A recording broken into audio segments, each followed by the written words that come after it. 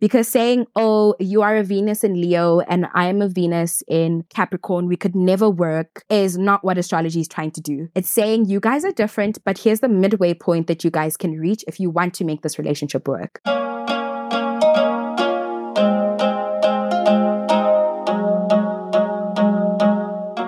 Hello, Grown Girl Gang. Welcome back to the Girl We Grow Now podcast. I am your host, Victoria, and I'm so excited to have you all back again joining me this week for a new episode. We are still in our Elevating Our Relationships and Dating series, and for today's episode, I wanted to do something a little bit different. I have been really dabbling in astrology.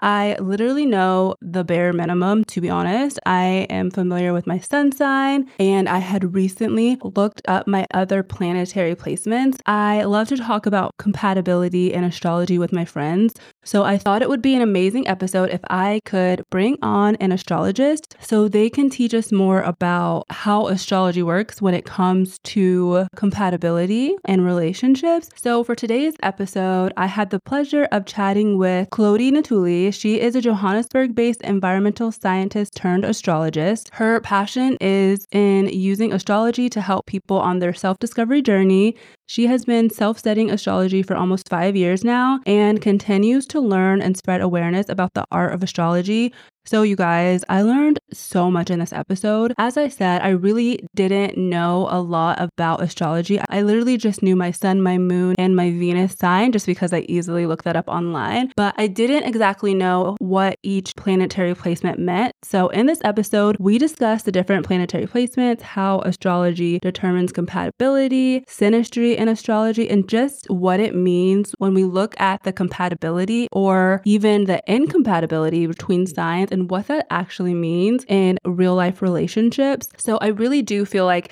even if you are a seasoned astrologer or someone who's like me and just doesn't really know a lot about it, but is very curious and interested in learning more about it, this episode is definitely for you. So I want to go ahead and jump into the episode with Tlhodi. I love to start with an icebreaker question for my guest. So what is the best life advice you've ever received that you still apply today? Life starts the moment you stop caring. I think that's been the best advice I got from a friend of mine who I don't know where they got it from. But you know what? That really stuck with me because I think we spend a lot of our times like just really caring about everything and everyone's opinions and what everyone else is going to think and what everyone else has to say. And it's great. And I'm not saying that we are know-it-all so that we're closed off to advice. I mean, I just took this piece of advice too. But it's just like, you know what? At some point, you just have to stop caring and just do what you need to do. And you learn as you go. And if you make mistakes, that's also fine. So yeah, life starts when you stop caring.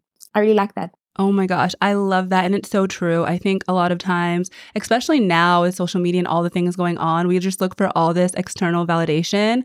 But at the end of the day, we're the only ones who live our life. Like, we have to do what we want. Even when I give advice, I always tell people like, do what's best for you. But, this is just my opinion, because sometimes I feel like you can give someone advice or you can take someone else's advice and it doesn't work out the way that they thought it might or that you thought it might. So then you can start blaming the other person. But I feel like we just really have to own our life and our decisions and kind of just do what we want because we can't please 100%. Everyone anyway.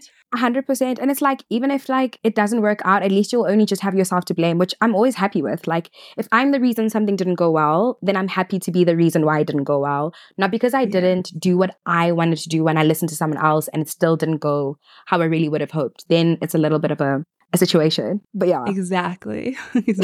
Okay, so I'm so excited to talk about astrology and compatibility today. I would say I got into this more recent, like the last few years.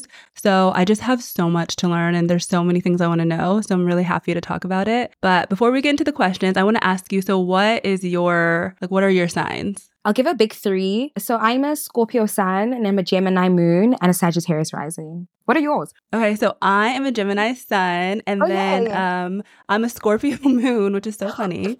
And then I don't think I know my rising actually. Okay. So I did want to ask, so how accurate are the other placements when you don't know your birth time? Yeah, so the placements are super accurate. The only thing that wouldn't be accurate, or the one you wouldn't know, is obviously your rising sign, because that's definitely dependent on what time you were born. But all the other placements are very accurate. accurate because the planet was where it was when you were born. So that doesn't really change. What you don't have accurately when you don't have a birth time are the house placements, which are very important for context. So that's where things get a little bit tricky. But the placements themselves, the Venus sign is still correct. Everything is correct.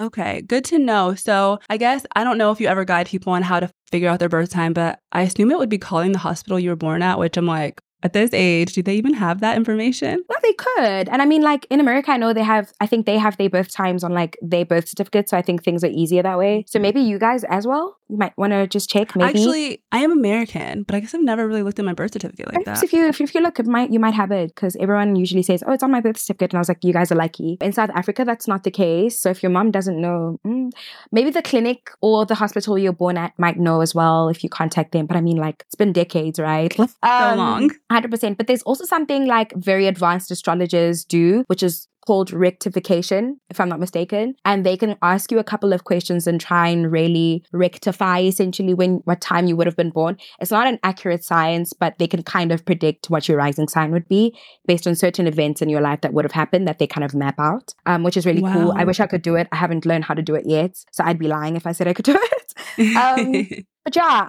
it's really, really difficult if you don't have a birth time to get really accurate astrological interpretations. Good to know. So I definitely need to figure out my birth time. So hopefully it's in my birth certificate. I'm going to have to look. I hope so too. Yeah. So I feel like most of us do know our sun signs, but can you tell us what the significance of our other planetary placements are when it comes to relationship compatibility? Sure. I think the sun sign is obviously widely known, particularly in like pop culture and stuff like that. But I think that other placements or planets in astrology have more detail than just the sun sign. For instance, every planet is in charge or sort of represents a particular archetype or a particular characteristic of who we are. And as we know, in romantic relationships or any relationships, we're more than just our personality. There's your love language, there's your things you find difficulty in, intimacy, and all of those sort of things. And different planets would then represent those different sort of characteristics that you have personally and how they can kind of come together when you assess two charts. So the sun itself doesn't tell you everything that you need to know. It just kind of tells you what someone else's self-expression would be like or what the ego is like. That's pretty much all your sun sign tells you. But the moon tells you your emotional state. Venus tells you about your desires, your love, how you find harmony and balance. So all sorts of things are available to you by knowing just which planets were placed where. That is interesting. So when I looked it up, and I want to ask you what sites you recommend, but when I looked it up, I saw my Venus was Cancer, which is interesting because I know Cancers are known to be like, people always say emotional. I don't know if that's the right term, but it is just really interesting because I feel like that's very opposite of Gemini, which is my sun. Oh, I prefer astroseek.com. I think it's one of my favorites. It's just really easy to use. I know a lot of astrologers that also like Cafe Astrology or astro.com. I really like Astroseek. It's really cool. And I also use whole sign systems. I'm not a fan of Placidus. So for those who are like into astrology, yeah, they'll know there's a difference between like systems, house systems. So yeah, I'm a whole sign girly. Neither one is more correct than the other. It just depends on what you find comfortability with. And I think all astrologers know to stick to what you find comfortability with. Like, don't be moved by what other people think is more accurate than another or whatever. And in terms of a Venus in Cancer and a Sun in Gemini, I don't like saying Venus and Cancer people are emotional. I think all signs are emotional. I think we may express our emotions a little bit differently and maybe deal with our emotions a little bit differently. But to say one sign is emotional and the other is not accurate. I would say Cancer is sensitive, definitely. And so is Gemini in its own particular ways. It's just that with Cancer, it's extremely emotionally sensitive. That means that it's like the moon, which moves signs every 2 days. Cancer's emotional responses and observations are very, very variable as well. They vary quite a lot. You can go from like really happy to sad in a matter of like minutes. And a Gemini is quite literally the same because it's more so based on a restlessness with Gemini. You can be really busy with a lot of things at the same time. And so you're also, restless. For me, I'm a Gemini moon. So emotionally, I'm very restless. I can be like happy in 1 second and equally sad the next because I'm just restless emotionally. So I think it really just depends. But I wouldn't say a Cancer Venus is very emotional. I just say they're like extremely sensitive and guarded and very protective of their love spaces and very picky with like where they place their love because they're super protective and don't want to get hurt. That's why they're the crab, you know, they really have this strong outer layer or outer shell that protects them. I think that would be my assessment of that. That is so funny. I laugh because I do feel like people tell me like, oh, you're really picky, or, you know, these days they'll tell me I'm bougie, but I think it's just like what you said, like, it's kind of like we're just really selective of where, like, you know, as far as when it comes to 100%. relationships, we're just very selective. No, you are, and you should be. You guys Agreed. pour so much love into people when they make it into the club.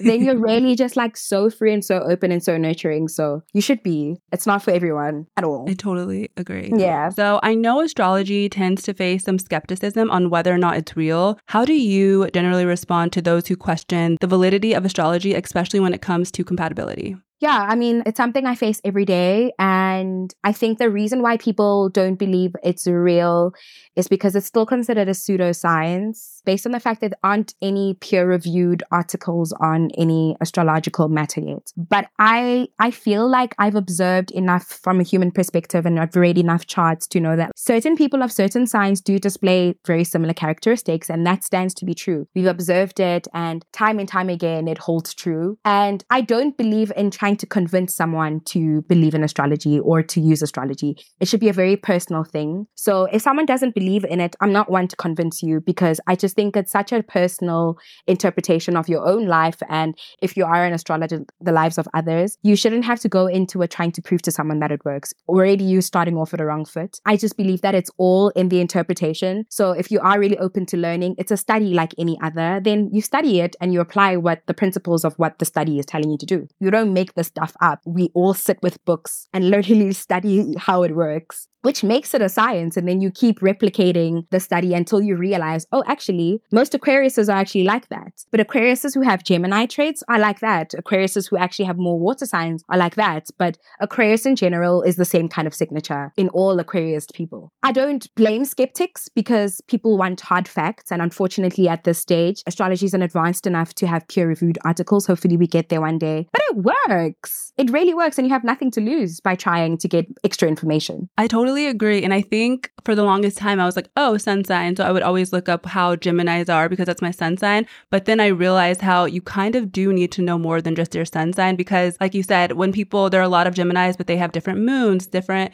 Venuses. So that they have a few different qualities depending on what their other placements are. So I think just like all of it together comprehensively will kind of give you an idea. And then like you said, like you will see similarities. Like when I look at mine, I was like, oh my gosh, sometimes I'm like, that's so me. Exactly. And then I'm just like, wow. So yeah, I totally agree. Yeah. And I mean, on that note, it's just like, I just feel like as much as I love that, you know, in pop culture now, astrology is becoming a lot more popular and like it's more accessible. I just think the art of astrology itself is being lost in the coolness and the popularity of it, you know, where we have a lot of the accessibility when it comes to sun signs and such and that, but we don't actually understand the depth that goes into it, which is 100% more accurate. But obviously someone who's just seeing astrology as the sun sign stuff will just feel like, oh, but like that applies to everyone anyway. That's not really for me in particular. But of course it's not. I mean, there's not a lot of detail there. But yeah, I mean, I guess everyone has to start somewhere. Yeah. And it's so funny you say that, because whenever I would talk about sun signs, people are like, oh, well, it's so general. That literally could be anybody. So literally echoing what you say, like that's so Exactly. true. That usually is kind of how people perceive sun signs. So as you mentioned, it's gaining popularity. How do you feel like the perception of astrology in relation to relationships has changed over the years? And you already said it's gaining more popularity, but I feel like, yeah, we see it all over TikTok. And I know you said it's losing some of its depth, but do you think there are things that we can do to kind of like better learn? Because I'm not going to lie, like I look at TikTok all the time. And honestly, it's becoming like kind of like a search engine. Like most people go on there to search things. So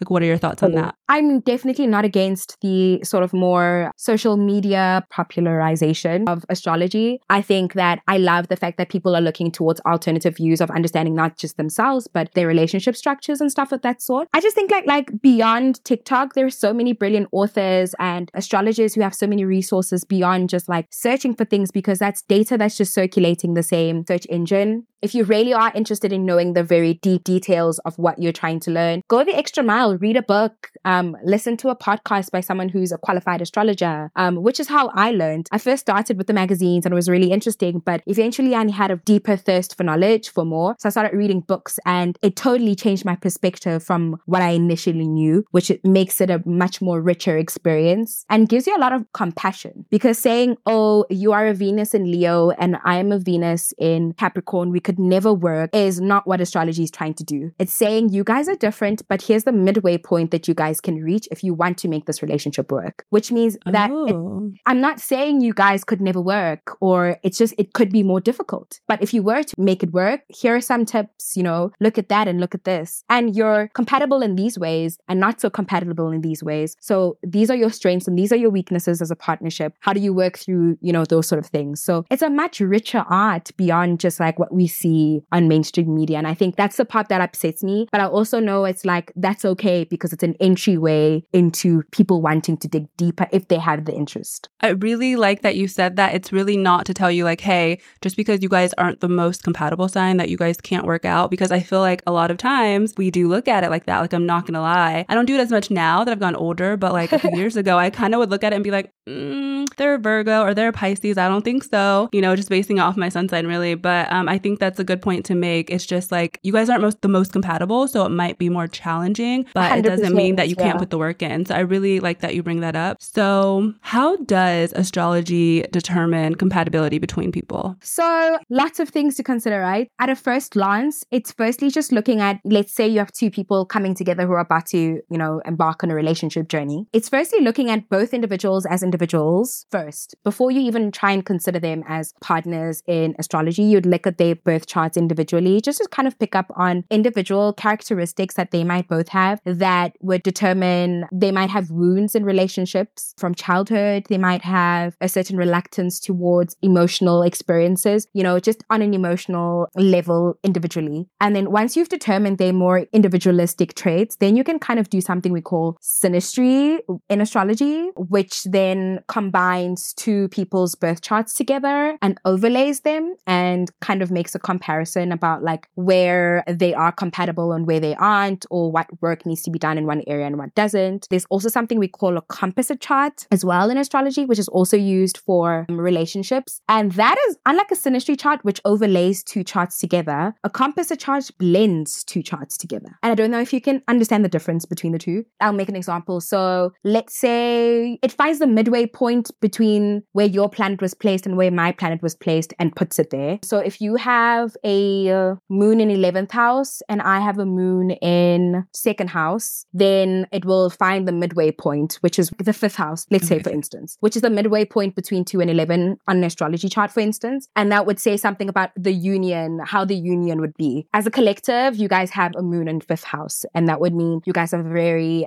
creative relationship. You might be very artsy. So that's kind of like what it would do. So there's those sort of things. But then there's also like in my individual chart, let's say as the feminine person in the relationship, I would then look at my Mars and at my Sun, and that would tell me the kind of man if I'm heterosexual, which I am in my case. Of course, if it's not that case, then it's a different dynamic. But let's just say we're heterosexual. Then I would look at my Sun and I would look at my Mars, and that would tell me the kind of man I'm attracted to. And in my man's chart, I would look at his moon and his Venus, and that would tell me what kind of woman he's attracted to. And my Venus sign shows me how I enact my little sexuality, like how I draw people in. I would act out in my Venus-like way, and a man would act out in their Mars way to attract women. So do you see, like, those are also like the planetary placements we'd look at. We'd also look at something called Juno, which is an asteroid, and that tells you like more so for like long-term partnership, your attitude towards marriage. Then there's like the 7th house and the 5th house, which 5th house is like dating style, like how are you in dating? The 7th house, how are you in marriage? What partner are you likely to be attracted to? So there's so many touch points, right? It's a whole lot to look at, and it can go deeper as you go. But there are a lot beyond just like, oh yeah, sun sign compatibility. It's very complex. I'm learning that, like, literally my wheels are spinning. So I thought it was so interesting that you said that if you're heterosexual, like our Mars can tell us what kind of man we like. So my Mars is a Leo. So that would mean like I like a Leo man, which I feel like I've actually never dated one, which is so funny. Yeah, and it might not even mean like you like a Leo man particularly, but a man who displays Leo-like traits. Oh, Very confident man, a man who's got a very great leadership style, a man who stands out from a crowd, who's not really shy and like stands behind the crowd, a man who has his own voice, you know, those type of characteristics. That's really cool. And then you said as women, we like, I guess you said in relationships, our Venus is how we act. Venus sign is pretty much like how we attract other like people towards us. It's like our magnetism, like how I would attract another man is to be in more like Scorpio energy because I'm a Venus in Scorpio. That's what another person would be attracted to from me. It's my style of being, my desirability, my magnetism, that sort of energy. That is so cool. And then you mentioned Juno. I've literally never heard of that. And how do we figure out what our Juno is? Is it just getting our birth chart created for us? Yeah. So let's say you are on AstroSeek. There's a tool that like shows you asteroids as well as an extension to your normal birth chart. You can just tick on it as well and it will show you various asteroids and where they're also positioned. Then there's an even deeper layer, right? And there's so many asteroids as well. I'm still learning about the hundreds and thousands of asteroids that there are and what they mean. But Juno has definitely also reached mainstream level of astrology now. So you can check that out as well. It's also extra information. So I know you talked about this a little bit earlier, but what role should astrology play alongside the other factors like you mentioned, like love language and personal values and interest when we're selecting our partner? Astrology is complementary of all those things. I've never been in a situation where I've heard what someone's love language was and didn't see it astrologically, if that makes sense. That's why I'm saying it will always be complementary. And it's because astrology is very fair in the sense that it will never tell you something is wrong or something is right. It just tells you what something is and how to work on it if it's difficult or how to like improve on it if it's already very easy. So that's why I'm saying it's a matter of complementariness with astrology. It never fights the existing archetype of someone. It actually just supports it. So if you say your love language is physical touch, I will see it in your chart. Or there'll be little signals that actually you are a very words of affirmation person. You might have like a Mercury and Venus like aspect because words mean something to you when it comes to relationships. So it's almost very complementary and it doesn't rule out anything because at the same time, you are still nurtured, right, as a person, which means that yes, you have an astrological archetype, but you were also raised by very different people, your parents and your environment around you and the pop culture you engage with every day. It really informs a lot about your style, what you accept and what you don't accept, and how you also become as a person. Socialization is still huge. So we can't discount the fact that someone's been socialized to some degree to be adverse to certain things or to be very attracted to certain things. That nurture versus nature conversation starts to come into this as well. But all in all, it's very complementary, I would say. So say I have a different life experience. Does that mean it can kind of take me a little bit further away from what I typically would be like in my planetary placements? Or are you just saying generally it kind of coincides? It coincides. The story that someone comes to me with, it's almost always reflected in their chart. Unless it's a thing of like, oh, but my friends did this and I kind of went with it, which are people who are outside of yourself that really had an opportunity to influence you. Maybe you have a friend group of people who are generally just like very creative as people and you are now very attracted to very creative people, even though your chart says you're actually attracted to someone who's more so corporate. Or you might really feel like you're attracted to someone who's more creative because that's what your friends are doing, but eventually it wouldn't work because this is kind of who you're attracted to. So it's stuff like that where socialization will still play a role. That makes a lot of sense. Yeah. So I know we've talked about so many different things in our birth charts. Is it true that specific signs tend to be more attracted to each other? If so, what is the basis? Because I know in my experience, of course, I always have based it on my sun sign. As a Gemini, I'm more attracted to, I think it's like Leos, Libras, Aries, Aquarius, and signs like that. But like, how true is that? Yeah, so in astrology, there is a feminine and masculine split between the signs, and it has nothing to do with gender. It's just energy, like positive and negative. So water signs, Scorpio, Cancer, Pisces, and earth signs, Taurus, Capricorn, and Virgo are feminine. And you have fire signs, Leo, Aries, and Sagittarius, as well as air signs, Gemini, Aquarius, and Libra, which are masculine. So the feminines are generally very compatible, and the masculines are very compatible with each other. So that's generally like the overview of how compatibility would have been assessed at like a broad level. Is you almost always have this very great resonance with someone who's the same sort of like femininity as you or masculinity as you, and that sort of result. It's always a little bit more work to deal with someone who's either, you know, masculine if you're feminine or feminine if you're masculine. It's just a little bit of difference based on sun signs. But let's just say your sun signs are different feminine, masculine situations, but your Venus signs are very agreeable, then that could change the situation, right? So that's why I'm saying it depends really on the extent of detail you're looking at. That is really interesting because I feel like there are times like I have dated signs that are considered to be compatible to my sun.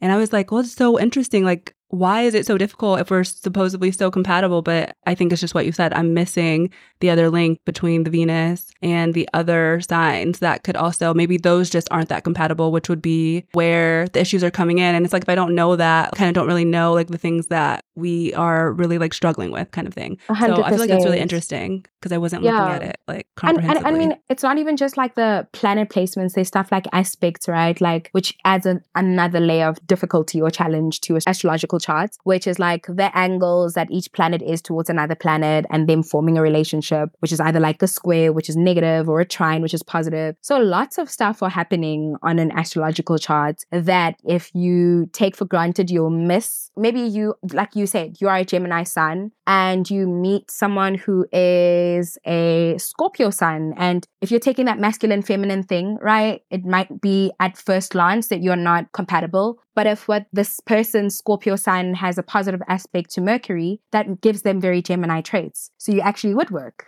Do you see what I'm saying? Oh my gosh. Which, if you didn't know aspects, you'd miss that. So yeah, it's about just having a very open mind and looking at it like a puzzle and like seeing little things and like playing around with it before just like ruling it out like, oh my God, this person's a Gemini, I don't like them, bye. Get a bad rep, by the way.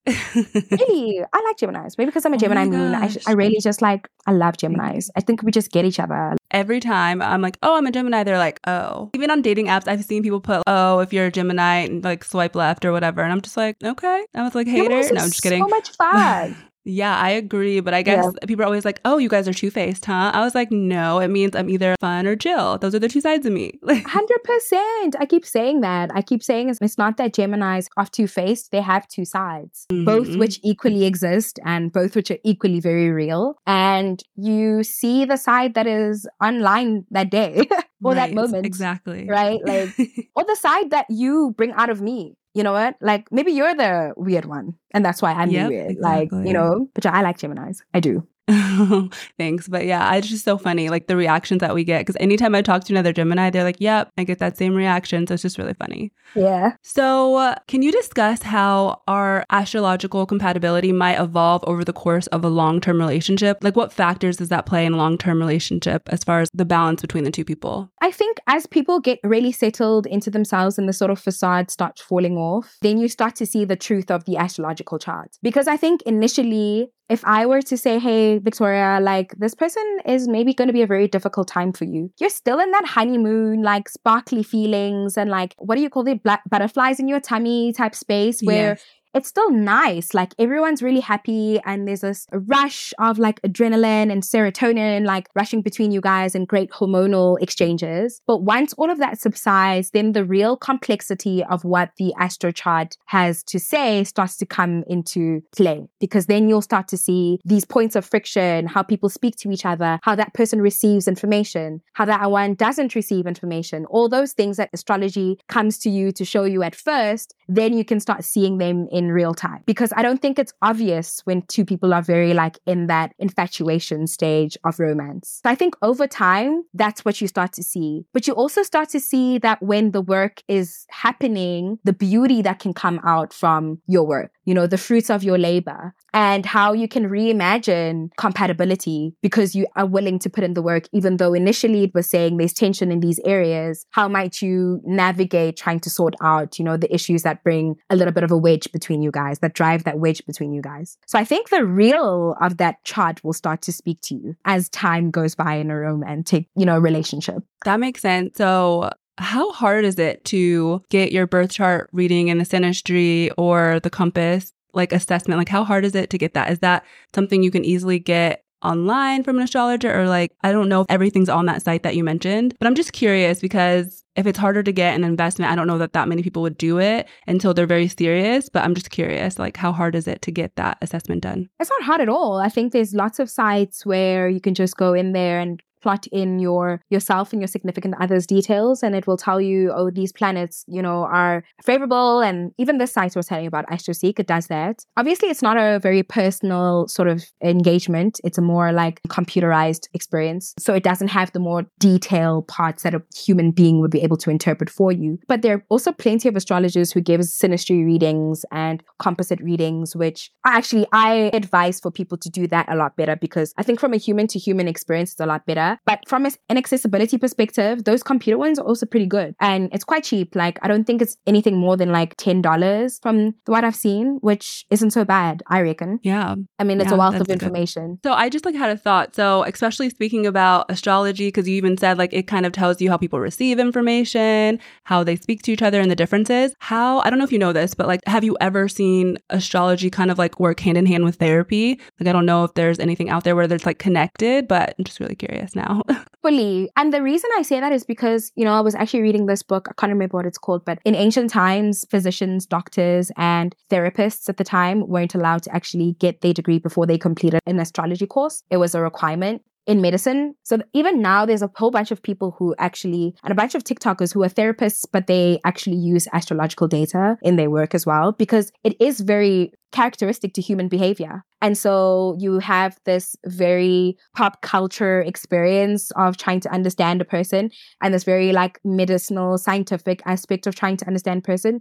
And you just blend them together and you have a very beautiful story. So I actually know of many instances where both are used together. And for instance, with me, in my own practice, there's times where I pick up on wounds that people have experienced in childhood. And I'll be like, your chart is saying this and this and this. Your mother might have been really abusive towards you. And this person will be like, yeah, I've actually been in therapy for 3 years trying to heal that wound. So you can see this overlap of instances where what you pick up as an astrologer, the other person's already on the journey towards healing. Or in instances where I pick up something and the other person hasn't done anything about it. And I'll be like, oh my God, you should probably see someone to help you through this. You're not going to be able to do it on your own. Depending on your signs, there's some people who are happy to do it on their own. But there's definitely always an overlap, because it exposes trauma and issues, especially men who might have maternal wounds and they struggle in relationships because of it, or women who might have very extreme paternal wounds and absent fathers and have a distrust towards men. So working through those things, unfortunately, as an astrologer, I can only give you very astrological advice and human advice.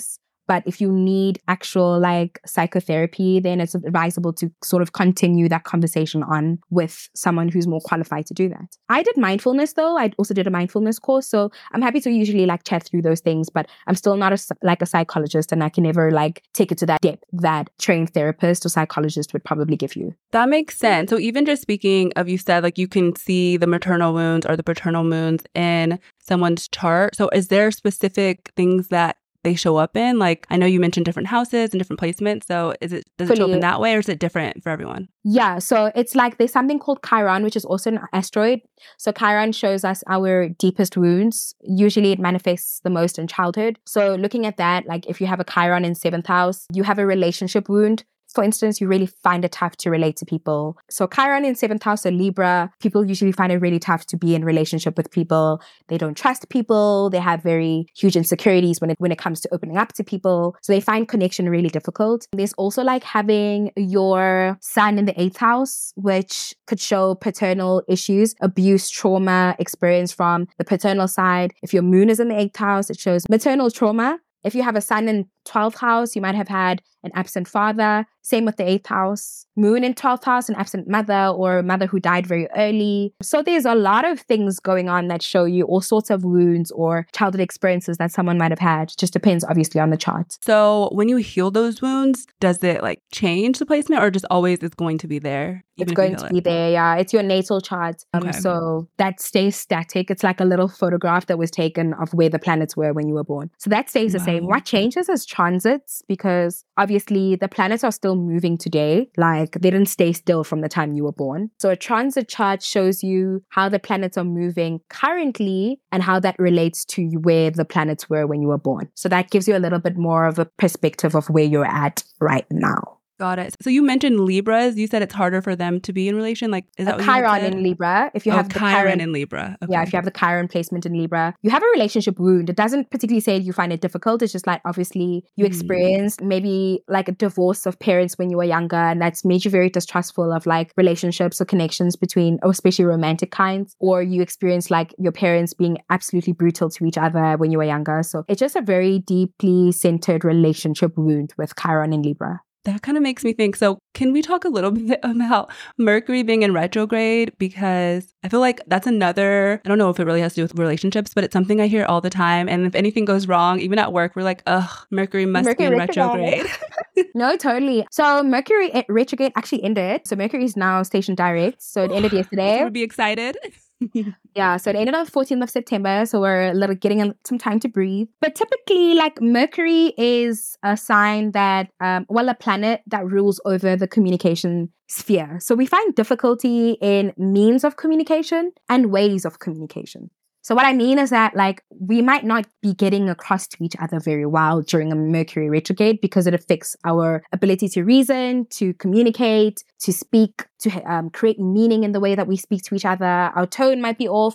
I might not be hearing you very well. But it also causes issues with cell phones, cell phone lines, travel, like transportation, commutes, technology, any technological device, because it's a communication sort of device as well. That's when Mercury retrograde influence happens. So when people find difficulty in relationships, when Mercury retrograde is kind of active, it's because we really are struggling to get through to each other. Like, you're not hearing me and I don't like the way you're talking to me. So it's that kind of thing of miscommunication, misunderstandings between people because Mercury is doing its thing. I see. So how often does that happen with Mercury in retrograde? Like, how often? It's very often. Mercury can go retrograde at least like 4+ times a year. It's the one that goes retrograde quite frequently every year. So unlike the other planets which rarely go retrograde, Mercury's always going retrograde, always. That's probably why we all have heard the term. Yeah. So I guess we just have to be a lot more gracious with each other when Mercury's in retrograde. 100%. You're very patient, you're gracious. Avoid trying to text things if you can talk in person or over the phone so that you can hear someone's tone. So things like that just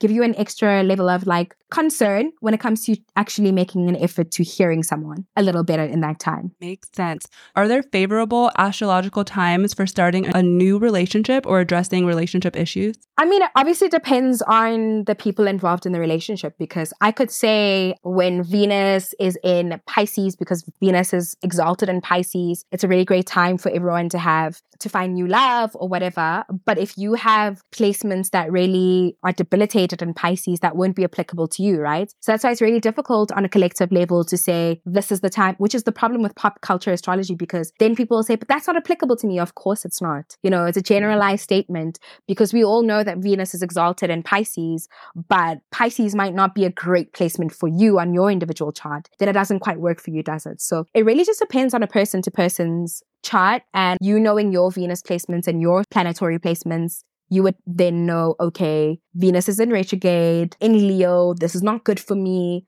I should probably watch out for certain things, because we just came out of a Venus retrograde right now, collectively, and it was insane. I think collectively, there were so many breakups. There was such a mess. It was insane. But also people who started their relationships then also broke up shortly after. But if you have a Venus retrograde in your natal chart, like when you were born, if Venus was retrograde, then it's totally fine for you, right? Because it's a little bit in agreement to how the planet was moving at your birth as well. So it just really depends, if that makes sense. That is so interesting.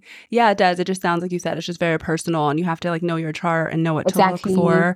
But is it dependent on Venus? Like whatever your Venus sign is that what it's dependent on? I mean, obviously, remember we talked about the fact that for Venus, it's more so appealing to the masculine person in the relationship, or at least the man in a heterosexual relationship. Their Venus and moon placements are very much telling of the women that they would be attracted to and the kind of things that they would be looking out for, their love signature. Whereas for us, it's more like Mars and the sun. So it really depends on whose chart you're looking at. But Venus is the planet of love and harmony. So I think as a collective, how we relate to our Venus sign and what's happening with Venus really does say a lot about how we are connected to love and pleasure and desire and harmony. So I think on a collective scale, Venus does speak a lot about like our love and how we relate to love. So So are there certain zodiac signs that tend to face more challenges in maintaining a long-term relationship? I want to steer away from saying zodiac signs, and I'm going to speak exclusively about Venus signs because I think that brings a little bit more accuracy. Even then, it's not so accurate, but I mean, it's better to do it this way than saying sun signs. So I'm going to take it to Venus signs. So, and there's reason behind it. Obviously, it's not saying that like if you have this Venus sign, you're totally doomed. But people who Venus in Geminis generally, and Venus in Aries as well, it's just tough to do like long-term relationships because they just get so bored so quickly. It's just a matter of like, I'm into it today, but then like I need stimulation. So I might be like looking outside for something new. So there's things of that nature. And then you have things like Venus in Scorpio and Venus in Aries, like I'd mentioned, which is where Venus feels the most uncomfortable, right? Astrologically. It just does not like being there because Venus finds its joy in Libra and in Taurus. And Scorpio and Aries are the opposite sides to Taurus and Libra. So when Venus is in Scorpio and Aries, it's in a very tricky space. It's just not the soft, loving space it's in. It's in a dark, fighty war space. So people who have Venus in Aries and Venus in Scorpio tend to really struggle a lot when it comes to finding softness and finding their feet when it comes to romantic relationships. They approach it very intensely, and love is very soft. It's very patient. It's very feel it out, be patient with it, grow in it, where they just want to dive in it and fight for it. And they just bring a very different energy to what Venus is used to. Venus in Pisces, where Venus is very much positive in Pisces. Like it's the most positive placement for Venus. However, when Venus in Pisces, people don't understand themselves very well and they haven't evolved well in understanding themselves as a loving person. They can love the wrong people because they just want to give their love to everyone, even people who don't deserve it. So they don't draw boundaries and they end up getting hurt quite a lot because they're willing to love and save everyone. They don't discriminate. They don't really have high standards. They just like, I like you. I meet you. I like you. I'm going to pour my all into you. And it doesn't always work out well, right? So it's about just like understanding your Venus placement, your love style through your Venus placement, and the kind of boundaries you need to draw around your Venus placement, and that should work pretty well as well. I like that you clarified that, instead of using zodiac, we're going to focus on your placement in Venus because, again, I feel like I've heard like, oh, Geminis have a tough time because I'm thinking in my sun sign, but it's like, oh, well, actually my Venus is in Cancer. So maybe, it's not as tough as I thought it was. I would say I kind of always felt like, oh, like I don't feel like I would really have a tough time. I think for me, it's more so just the pickiness and being particular about who I want to give that. And feeling safe. Cancer Venus needs to feel safe, right? With people. Exactly. I love that. Thanks for clarifying.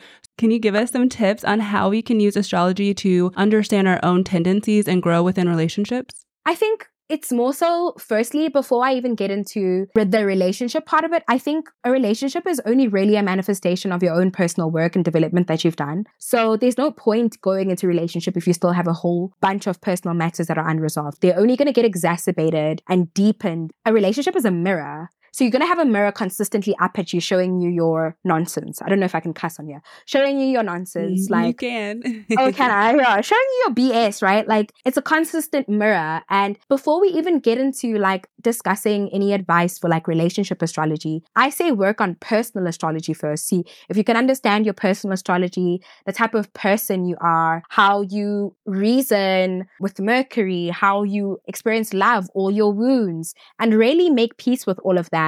And be the best version of yourself you can possibly be on an individual basis, then going into a relationship is not even going to be that difficult because even when met with challenges, you're better equipped and strong enough to actually face them or even know if those are the challenges you even want to face. Because sometimes I'm just like, there's certain difficulty in relationships that I'm not willing to do. I'm not willing to deal with Virgo difficulty.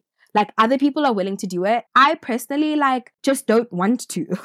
What is Virgo difficulty? I have a Chiron in Virgo personally, which means one of my wounds is in Virgo. So Virgo difficultiness, which for me really triggers me in ways that I just can't explain. So Virgo difficulty for me is just Virgo people are such amazing people. They're just very overcritical and they don't do it or don't mean to do it from a very bad place. That's just what they're there to do. They're the problem solvers of the Zodiac. So they're always going to be in your business trying to solve something for you. And I am a Scorpio stellium. I need my privacy. I don't want people in my business. I don't want someone meddling in my stuff. And I know you mean well. And they also can see the highest version of you better than you can. So they always want to push you all the time, like do this, do that, or like push you towards like what they feel like your best version of self is. That's how they show love. If they want to better you in all the ways that they can, they might change your style. They might be like, if you dress this way, like you're going to be presented a lot better. And I'm a very stubborn person and I know myself. I don't want to be changed. I don't want to be told what to do.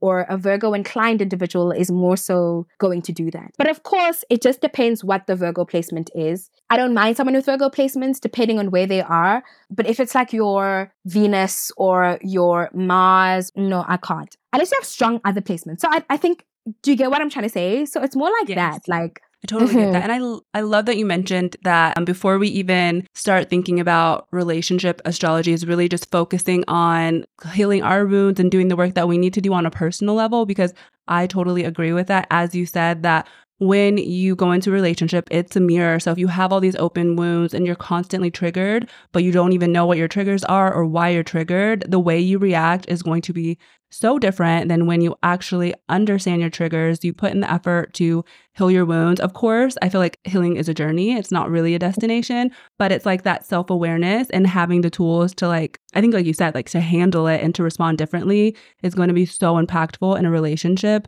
versus just like not really knowing and kind of being in this like fight mode or maybe flight mode and just like reacting in ways that aren't going to be healthy and that are really going to impact the other person too. So, and it's also like that ability to be like, hey, before we even get into this thing seriously between you and I, now that we're embarking on this romantic journey, this is what I've learned about myself. And like, this is the work I've been doing. And heads up, you know, like I respond this way to anger because my Mars is in Leo. I'm a very dramatic person when I'm angry. I dramatize my feelings. I'm very theatrical about my feelings, you know, because I'm a Mars in Leo. What is your Mars, you know, and we can talk about it. So like when we are triggered and we see these things happen, we're not shocked. It's very interesting when people are very open to doing astrological work individually, that when it comes in partnership, it actually becomes a very beautiful and open space for conversation. How are you in relationship? How are you on a personal level? What triggers you? And we can compare charts and then we can do okay, let's see when it comes together, what we're as a unit here to develop and how can my strengths and your strengths contribute towards the betterment of our union going forward? And how do our weaknesses need to be worked on? Like, what can you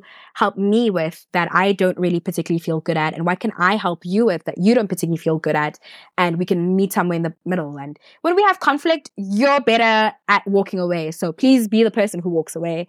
And I'll be the person who talks about it the next day. Or I don't know, we find ways, you see, but it just helps to go through the individual journey in order to navigate the union a little easier. I love that. And I think even just approaching that conversation before you get into a relationship with someone, their response and whether or not they take you seriously is also going to tell you so much. Like if you can't have these kind of conversations up front, then that person is probably not emotionally mature enough to even be in the kind of relationship that you're looking for if you're the one bringing the convo. Fully. And I'm like that. Like I still get the whole like, oh, here comes the astrology. Like, why are you asking me what time I was born? And I hate it so much because I'm doing this for my health, okay? Like, I need this information. And I still get it. People are skeptical. It's okay. But it's just like, I like an open-minded person. You know, I'm a Gemini moon. Open-mindedness is very attractive to me. So immediately when someone like blocks out astrology, you don't particularly have to be a deep fan of it. But even the curiosity to be like, okay, I'm happy to even find out what you're going to say about me or like what you think I am in a relationship style.